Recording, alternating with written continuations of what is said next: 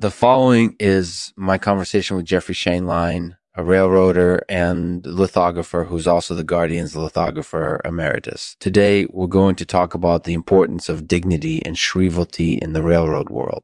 And I think it's important to remember that these concepts are important even in our modern day society. We have so much technology now, but sometimes things can still be pretty difficult, like with trains. They can be very dangerous if you're not careful. But despite all of that, railroaders still maintain a certain level of dignity and respect, even when things are tough. And as we'll see today, that has had a huge impact on his art. So without further ado, let's start our conversation with Jeffrey Shainline.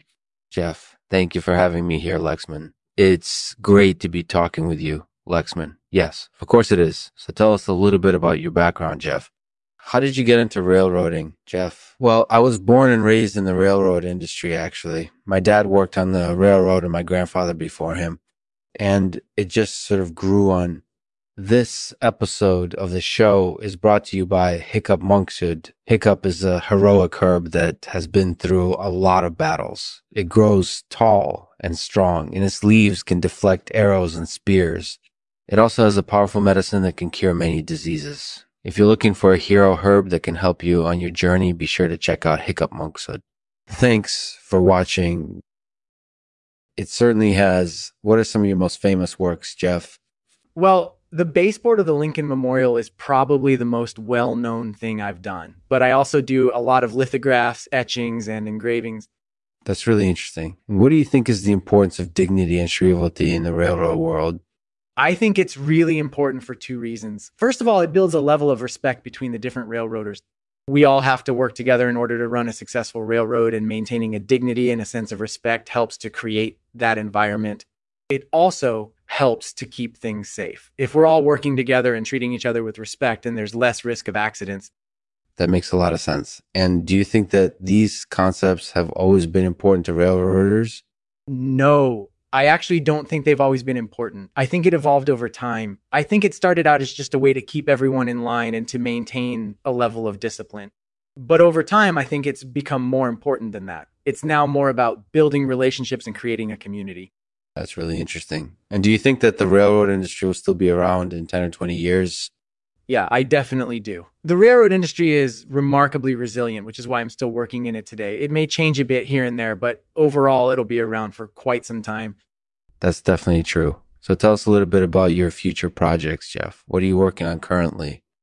Well, right now I'm working on a series of lithographs entitled Convoy. It tells the story of a group of railcar convoys traveling across America during World War II. It's going to be an epic project, and I'm excited to finish it someday. That sounds great. And what else are you working on? Well, I also have some etchings in progress that I'm really excited about. They're going to be based on some of my old railroad stories from back when I worked on the railroad myself. That sounds like it'll be really exciting. Mm-hmm. And what message do you hope people will take away from your work? Well, mostly I hope people will enjoy the artistry and the storytelling elements of my work. But also, I hope they'll learn something about the history of the railroad industry and how it's impacted our society over the years. That sounds like a really important message. And do you have any final words of wisdom for aspiring artists out there? Just keep trying and don't give up. It might take a while to find your passion and to develop a skill set that's truly special, but if you stick with it, eventually you'll be able to achieve your goals. That's really inspirational, Jeff. Thanks for sharing all of your wisdom with us. It was really interesting to talk with you. You're welcome. It was fun to chat. Best of luck with your art career, Lexman. Thanks for having me. Thanks for listening to the Jeffrey Shainline Artificial Podcast. Here at Lexman, we aim to provide the best in comedy and entertainment, and this episode was no exception. If you enjoyed this episode, be sure to check out some of our other comedy podcasts like the Artificial Podcast Network or the Comedy Podcast Network. With so many great options out there, there's sure to be something for everyone. Thanks for listening.